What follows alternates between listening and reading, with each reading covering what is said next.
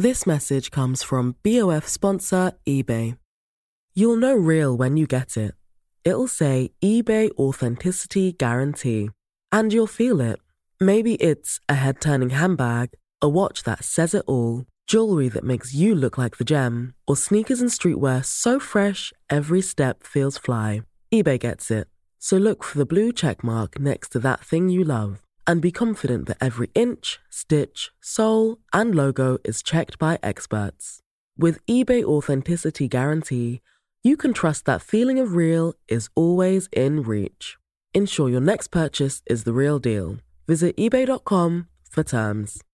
Ryan Reynolds here from Mint Mobile. With the price of just about everything going up during inflation, we thought we'd bring our prices down. So to help us, we brought in a reverse auctioneer, which is apparently a thing.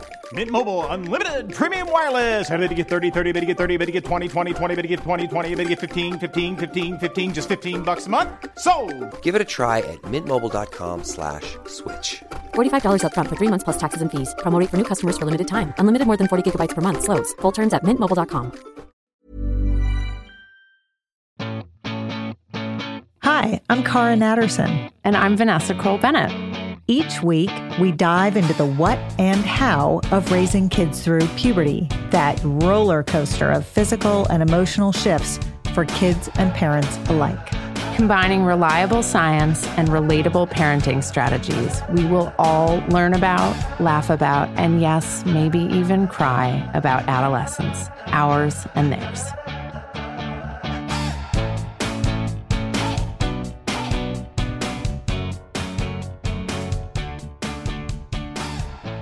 Well, I'm alone today on the podcast because Vanessa could not join. First time, I think, in 2 years that I'm solo. But I'm not really solo because I've got an incredible guest, Jennifer Fink, who's the author of a book called Building Boys, Raising Great Guys in a World That Misunderstands Males.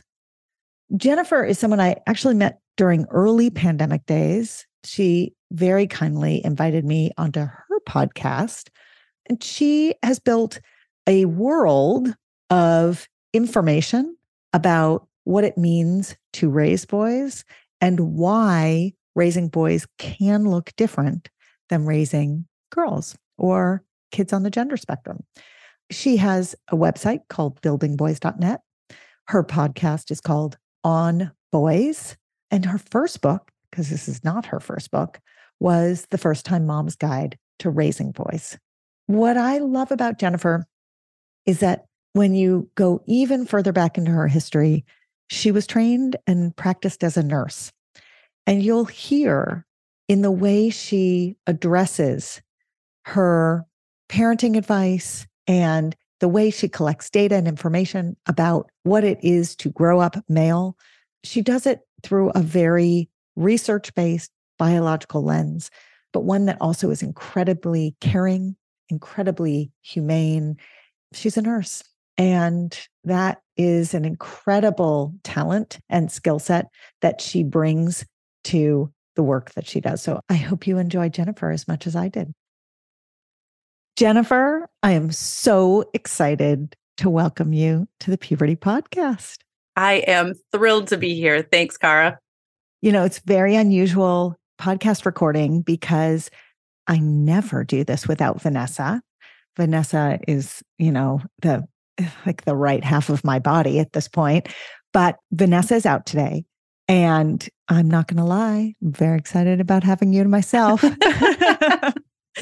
we're going to start there.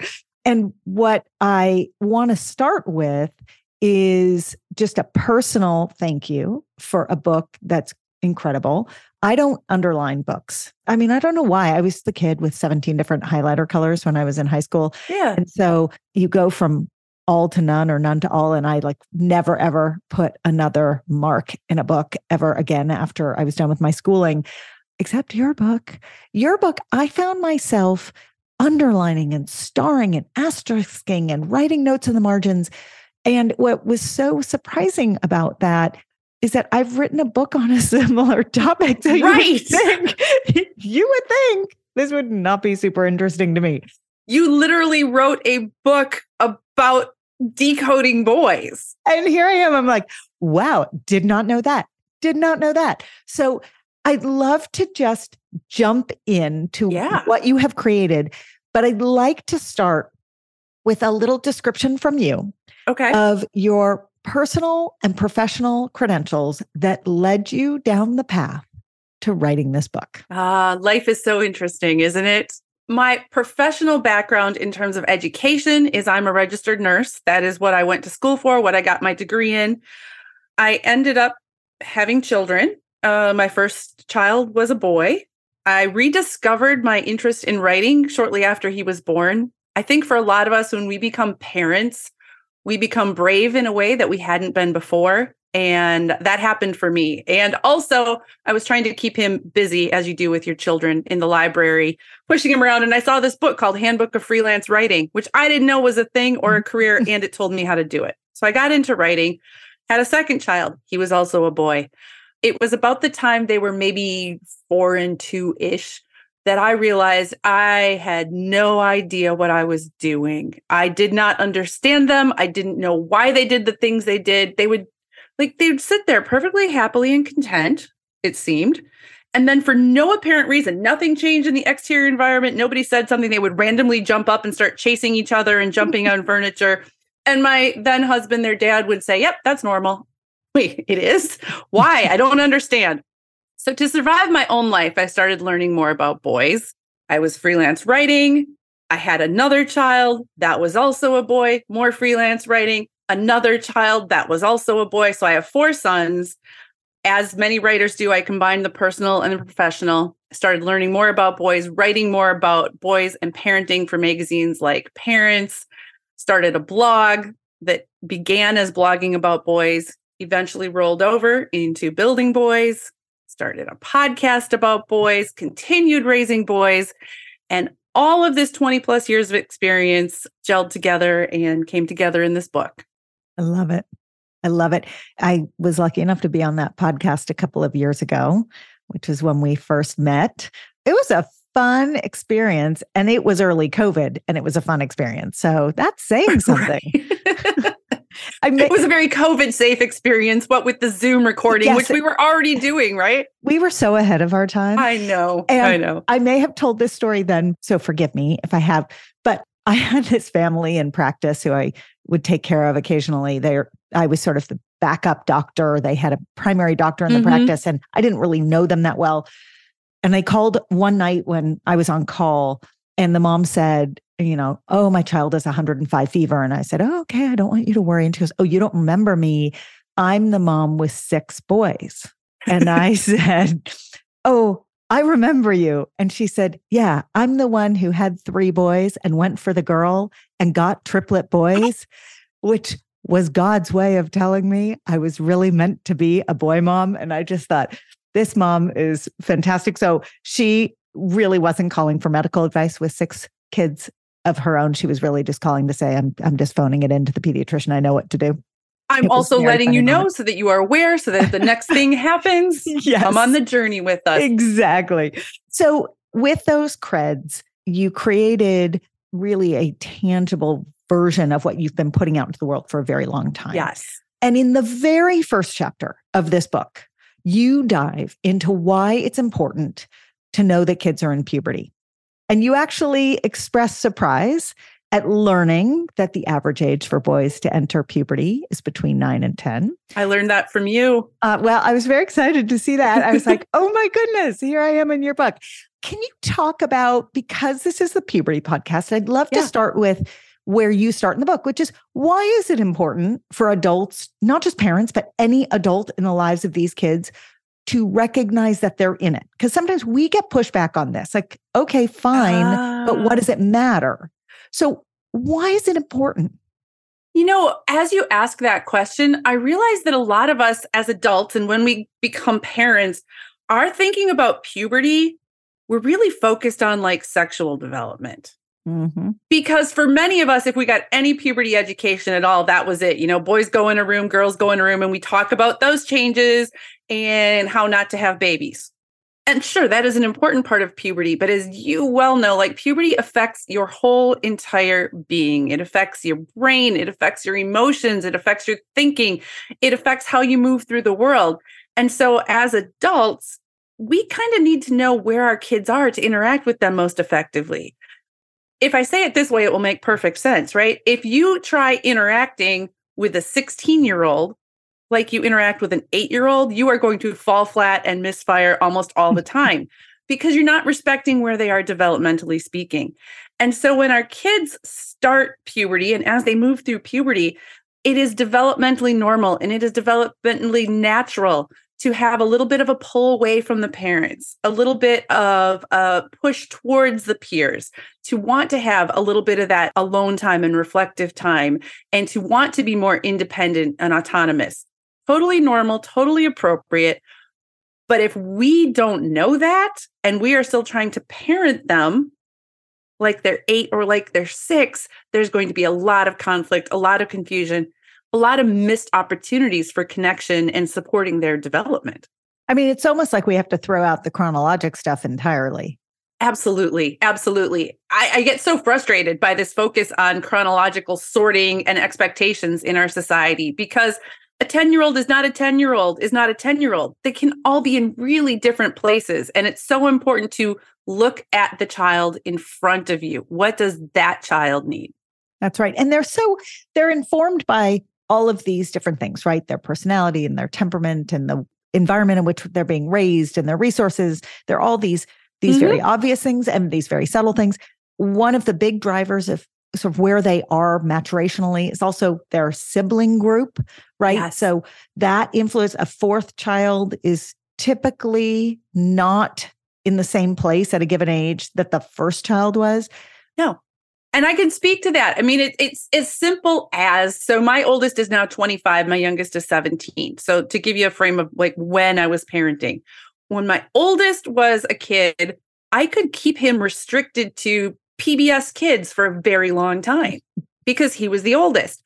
But as he grew, so did his interest. And so, they're moving on to Nick Jr. and the Disney show in the Hannah Montana and Sweet Life of Zach and Cody show. And so my, 3-4-year-old is watching stuff where there's, the sassy tweens because this is what's happening in my house. Now, the beauty of this was because my youngest son watched his older brothers go through puberty. He knew what to expect, even in terms of like the emotional turmoil and some of the crabbiness, which was great. Like he got to see all of that. And so he sort of, knock on wood, he's 17, he's still got a ways to go. But his journey through puberty was a little less dramatic, I think in part because he knew what to expect. Right. I mean, it's incredibly circular, frankly, that he understood what all adults need to understand, which is there's this shift, this chemical shift in the body and the brain, and it changes the way you feel and it changes the way you act. And therefore, if you know about it, right, if you can name it, you can manage it. Absolutely. Absolutely. Do you or someone you love have smelly feet? Well, this is for you. We made magical socks. We did. The magic is zinc. With zinc around, bacteria cannot grow. And if bacteria cannot grow, well, then there are no bacteria to eat the sweat. And if there's no bacteria to eat the sweat, then there's no off-gassing. And if there's no off-gassing, then there's no smell. That's how socks work. Check out the link in our show notes or go to myumla.com. After we've been Zooming all day, we both hit the same wall. We forgot about dealing with dinner. But given what we do for a living, we know the importance of feeding ourselves and our families well. And we want it to be yummy. So we're psyched to have found Factor.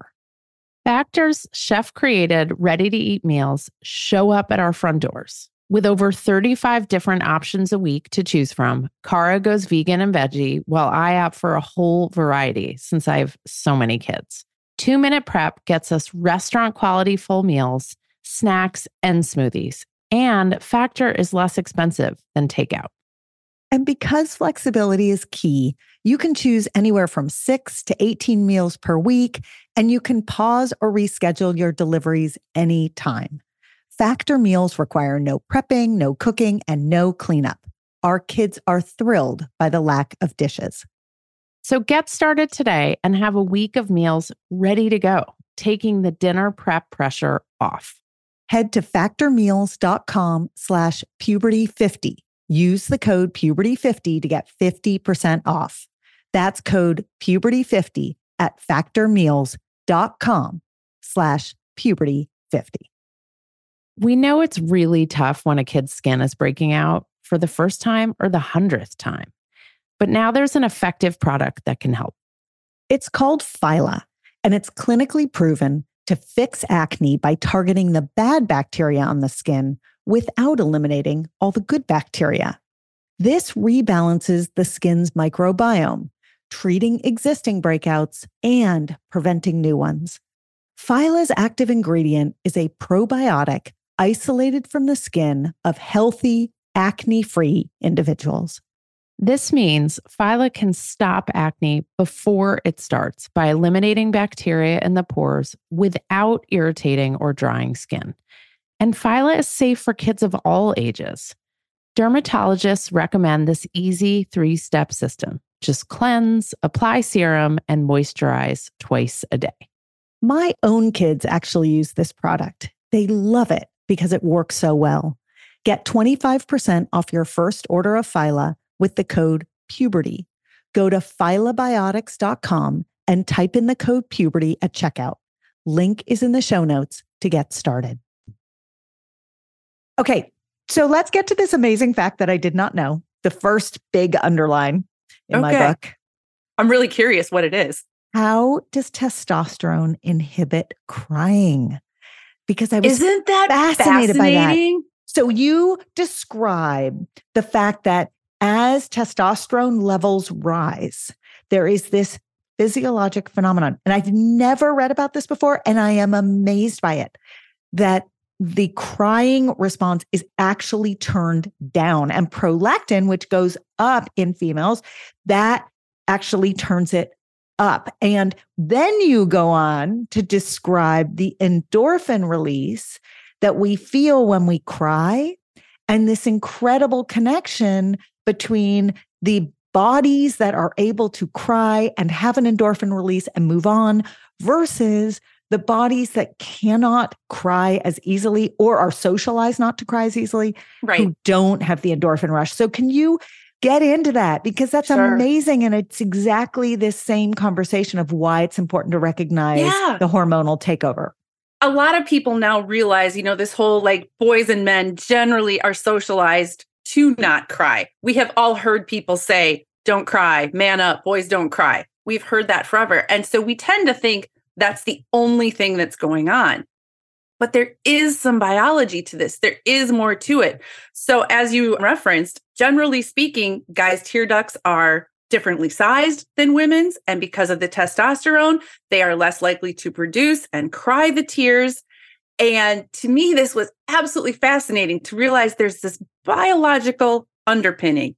Now, I don't understand all of the science behind this. Biochemistry was my hardest subject in school, so I can't get into that. That's for somebody else. But realizing as women, you know the release that you feel after a cry, like it just moves through you.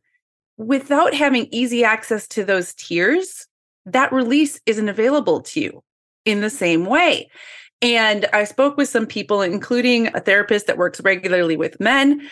And he talked about how in cultures throughout the world and throughout history, when men are grieving, historically, they're given a task. They do something. Their bodies are in motion. And that for males, this can be a way to kind of get that similar release that women often get through tears. Again, these are really, really, really broad generalizations. Women can find this release through movement too. And a lot of us naturally will seek it out. Go for a walk, go for a run, exercise. But understanding that can open your mind to sort of accept what you see with your son.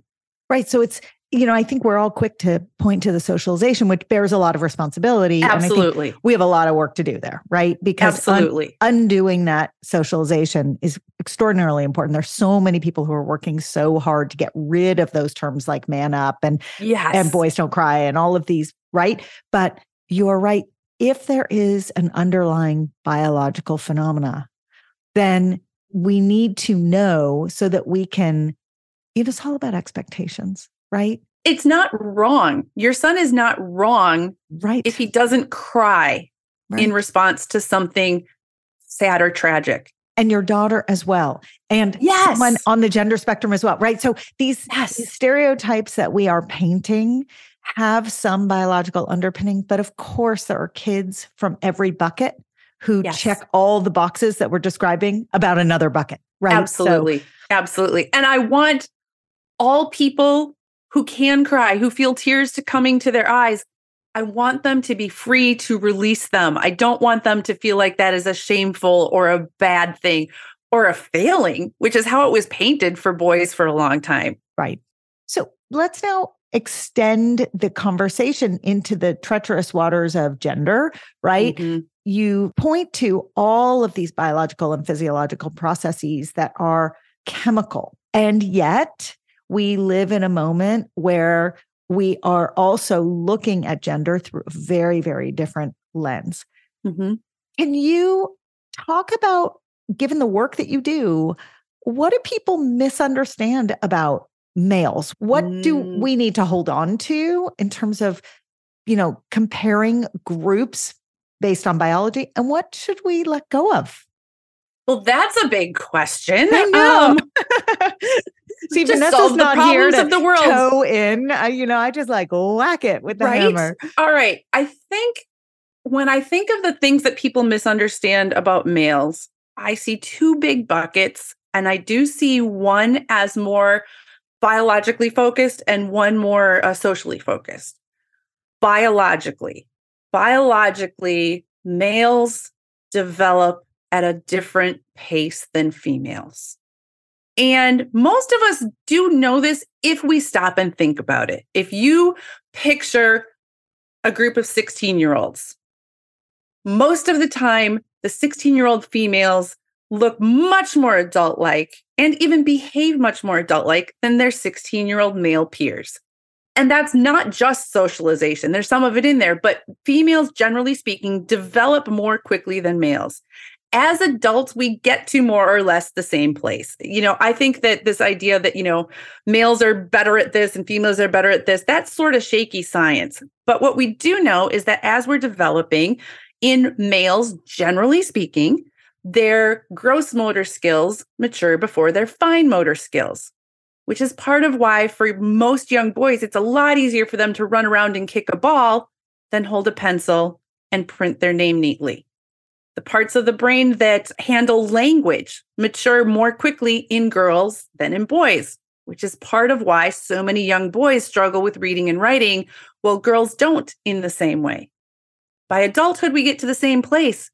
But if we don't respect those developmental differences, we can get very, very, very frustrated with our boys. Right. Especially because if we think about all the social reinforcers, right? So let's talk about or think about first graders sitting in the classroom, right? Or some large number of them not sitting because they are more gross motor oriented, less fine motor oriented. Their metabolic needs are different. They need to get up. They need to move their bodies. The vast majority of these kids who are motor inclined are male, not all of them. There's a large number of females in that group as well. But those kids are not doing what you're supposed to be doing in school to achieve. What you're supposed to be doing, right, is sitting. And so if you already are growing your gross motor skills before you're growing your fine motor skills, and you're a little bit behind the kids who are able temperamentally to sit and to, I'm putting air quotes here, focus, whatever that means at that age, then, those kids are getting all these positive reinforcers. The kids who are moving are getting all these negative reinforcers. And even if their development caught up the next week, they would already be bucketed, right? You're the kid who's not successful at school, which follows them. So adults look at them that way and they internalize that. They internalize that. And, frankly, if you are going to a place where you are frequently, getting in trouble or not getting approval and you can see other people getting it, you start to feel bad about yourself. And why in the world would I want to keep going to that place? Right. And so as a parent, I can't independently shift school culture. I can't independently shift where we're at with our academic expectations. I have been pushing back at these for, 20 years. But it strikes me that this is a form of reverse sexism, right? Or sexism, right? Yes. So, and I say reverse because I was raised to believe that sexism is only unidirectional, right? And it's not. That's not a fair way of framing it. Sexism is, alienating any gender is sexist, right? But it strikes me that if the majority of kids who at young ages are going to be sort of targeted with a negative reputation, right? You can't do school very well. If it's all there would be boys, attention to it, I think, in a different way if it was girls right now. That's interesting. That's interesting. This is a very interesting place to be. I mean, I think we are approximately the same age. And so when we grew up, we heard a lot of encouragement for girls and girls can do and be anything. And that was so needed. It is so needed. It continues to be needed. I'm very aware of the ways in which my gender has shaped and continues to shape my life. I'm aware of those things. At the same time, I don't think we've had as much awareness about how boys and men can also experience sexism, can also be harmed by stereotypes and by misunderstandings. And I think we have to start talking about that because what happens, especially this is when I really became aware of boys' issues, was when my boys got to school age. And you start getting calls, your son's getting in trouble, and you think that there is something wrong with your son. You think there's something wrong with your parenting. What am I doing wrong? What am I doing wrong? And it's not until you start talking to other people that you realize that, oh, so this is happening with most of the other boys too. And we have to have those conversations so we can better help our boys. And so we can just raise this awareness and start changing things, frankly. These boys who are moving, these children who are inclined to learn via gross motor skills, they are eager to learn. They're so eager to learn. But for them at that moment, sitting down and using a pencil is not the best way to do it, or a keyboard or a computer. Well, and that gets to something that you talk about often and write about, which is fighting and physical play as one way that they do it. Can you describe what you mean? Anybody who has more than one, you have certainly heard bickering, and it has likely turned physical at some point. And if you have two or more boys in your house, I'm willing to say it has certainly happened. And you also know, as a parent, you hear them get started and you know it's going to end in tears. You just know it's going to end in tears. And no matter what you say, it's going to end in tears. What I have learned, first of all, is that I have 3 brothers. So okay, right? I'm flashing back at the moment. Absolutely. I have 3 brothers. I should say I'm just going back to the days of being pummeled. Yes. Yeah. Which is apparently their love language. If, maybe. Right? Which that sounds weird. And especially coming at this from 2023, you're like, but what about violence? And we're worried about all of these things. So let me put some of you at ease a little bit. Children use roughhousing and physical play. It is a way of learning about boundaries. It is a way about learning how to see and respond to others, both verbal and nonverbal cues. It is a way to learn about their own bodies and what they can do, what they're capable of. It is a way of learning how to interact with people who have different power than you. If you watch, now, yes, I mentioned tears. Often kids learn about boundaries by blowing right past them. Somebody starts crying, somebody gets hurt. That's really frustrating as a parent when you knew 10 minutes ago this was going to happen. But remember, they haven't been alive as long as you have. They don't know that yet in the same way. So each time, that went too far. And siblings especially, they do know the difference between real hurt and and you're bugging me. And so I'm making a lot of fuss right now. Yeah, I think that's a really important distinction. I've many, many, many visceral memories of my childhood with my brothers, whom I love very much and are all very nonviolent people. Let me be super clear.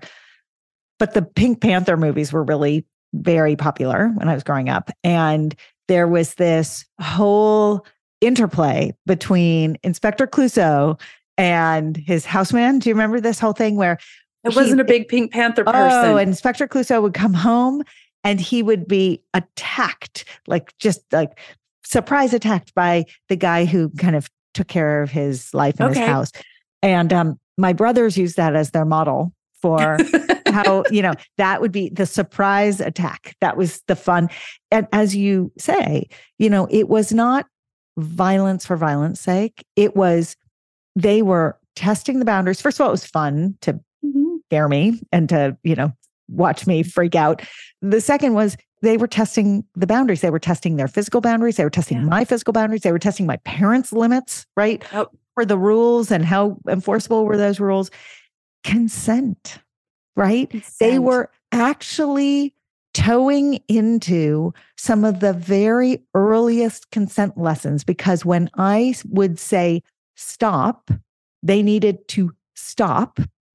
But then they over time learned if I wasn't okay with the aggressive play, a non-enthusiastic yes was as solid as a no. And how amazing for all of us to learn how to communicate clearly, for me to learn and for my brothers, because we're all on both sides of the consent equation at all times. And this was before we talked about consent education. Yeah, like decades before. And that's a thing where consent education can be a lot easier and less scary than many of us think of it as. Because when you're talking about consent only in sexual situations, that is an awkward conversation to have. And if we are really honest with ourselves, adults, a lot of us still are blurry on some of those lines. Yeah. We are. It's complicated, but consent around a noogie, let me tell you, that's great teaching. No, absolutely. I do not want a noogie. Absolutely. And hurts. I will never forget, we had teacher Tom. Many people know him. He's an early childhood educator, and we've had him on the podcast, and he describes wrestling as an act of love between children. And he has noticed he's one of these people who is great at observing the moment and being in that moment and using those observations instead of imposing his own story on what's happening. And he sees how closely they pay attention to each other when they are roughhousing, when they are wrestling. This is how they learn about limits and boundaries. Yes, it can be loud. Yes, it can be annoying. And it can end in physical altercations that are not okay. It can. So it's not our job to walk away and say, oh, they are wrestling. It's an act of love. I'm out of here. I'm going to go make dinner. Right? What should a parent do or an adult do? Unless you can make dinner like nearby enough that you've got an ear on it. I mean, I did this, because you too, as a parent, you develop a finely honed ear for the difference between random bickering and cries of pain. You got it. Or even that sound with your kids when it crosses over from mildly annoyed to I am going to blow in the next second. Right. And that's when you need to step in. That's right. That's right. So even sensation-seeking play that doesn't involve siblings, right? Yep. Trying, and as kids get past the grade school years and into middle and high school, we see a lot of this, right? Especially when they're around peers, right? Right. So do you want to describe a little of what happens there in the boy world when there are peers around? Well, first, as you well know, right? In adolescence, we as humans are more inclined towards risk-taking than at other periods in our life. And that makes sense evolutionarily and biologically, because during adolescence is when you frankly got to try things and learn and get ready to go out on your own. So we're inclined to try all kinds of things, including some things that I'll just call stupid things, because I'm speaking now as a middle-aged woman, right? No judgment. It really is like a completely non-judgmental adjective right? being used there. Yeah, It absolutely is. And boys in particular, when they are surrounded by other boys, are even more likely to take a risk for a couple of reasons. And a main one is that when boys are surrounded by their peers, psychologists have done studies on this, and they overestimate the potential benefit of taking the risk, and they underestimate the potential risks. So they can see the glory that may accrue to them if they leap off this high bridge into a river, and they're not really counting on things like, but I might get a broken neck and be paralyzed the rest of my life. They don't weigh that the same way that we do. And frankly, nor do girls, right? Right. And nor do kids anywhere else on the gender spectrum. But there's something unique about having higher levels of testosterone in the brain that almost, it feels like the volume of rational thought is turned down even lower. And not all boys. Some of this, I think, goes to this delay in male development as well, because their impulse control centers are not as fully mature at age 14 or 16 as girls are. That's right. That's right. Or said another way, their impulse taking is very good. They're very, very good at being impulsive. Yes. And add in that a lot of boys and other children, but add in ADHD, this may be even more delayed. And so you may be more prone to taking risks and being impulsive, and let's give it a shot. Right. And to put a finer point on that, if you look at people who are diagnosed with ADHD or ADD, the majority of them are male in this age range that we're talking about. That may be its own misleading data because that's who's diagnosed. Right. It does not mean that other brains aren't experiencing attentional issues. They just may look different. And all of this speaks to stereotypes that end up working against boys as they grow up. So what do we do? How do we, in a world where these broad strokes descriptors come from something real? I mean, you know, we see it. We see the behavior. We've experienced it. I've lived it. You've lived it. How to adult around kids who are contending with all this? What do you do? Find a good friend that also has teens the same age. Hopefully, if you have boys, it is so helpful to have a friend who also has boys, especially if she's got boys a little bit older than yours. I had a friend like that. Fantastic. Anticipatory guidance is very helpful.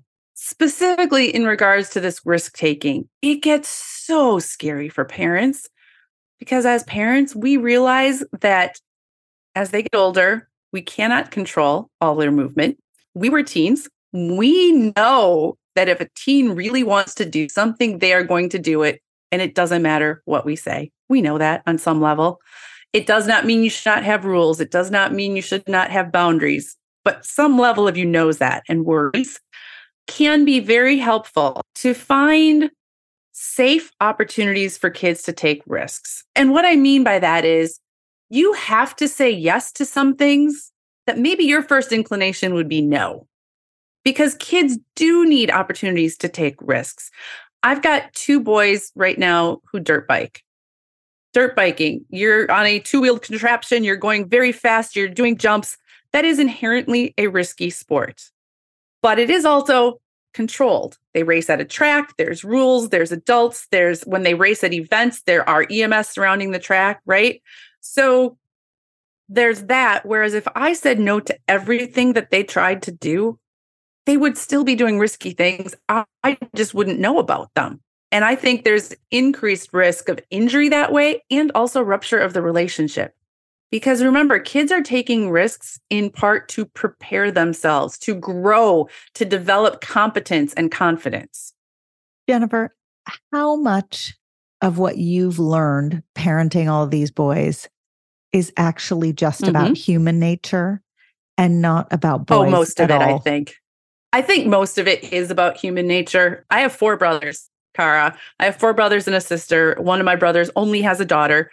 he's reading my book anyway. And he goes, this is pretty much just good parenting advice. And I said, yes, much of it is. Much of this is human nature.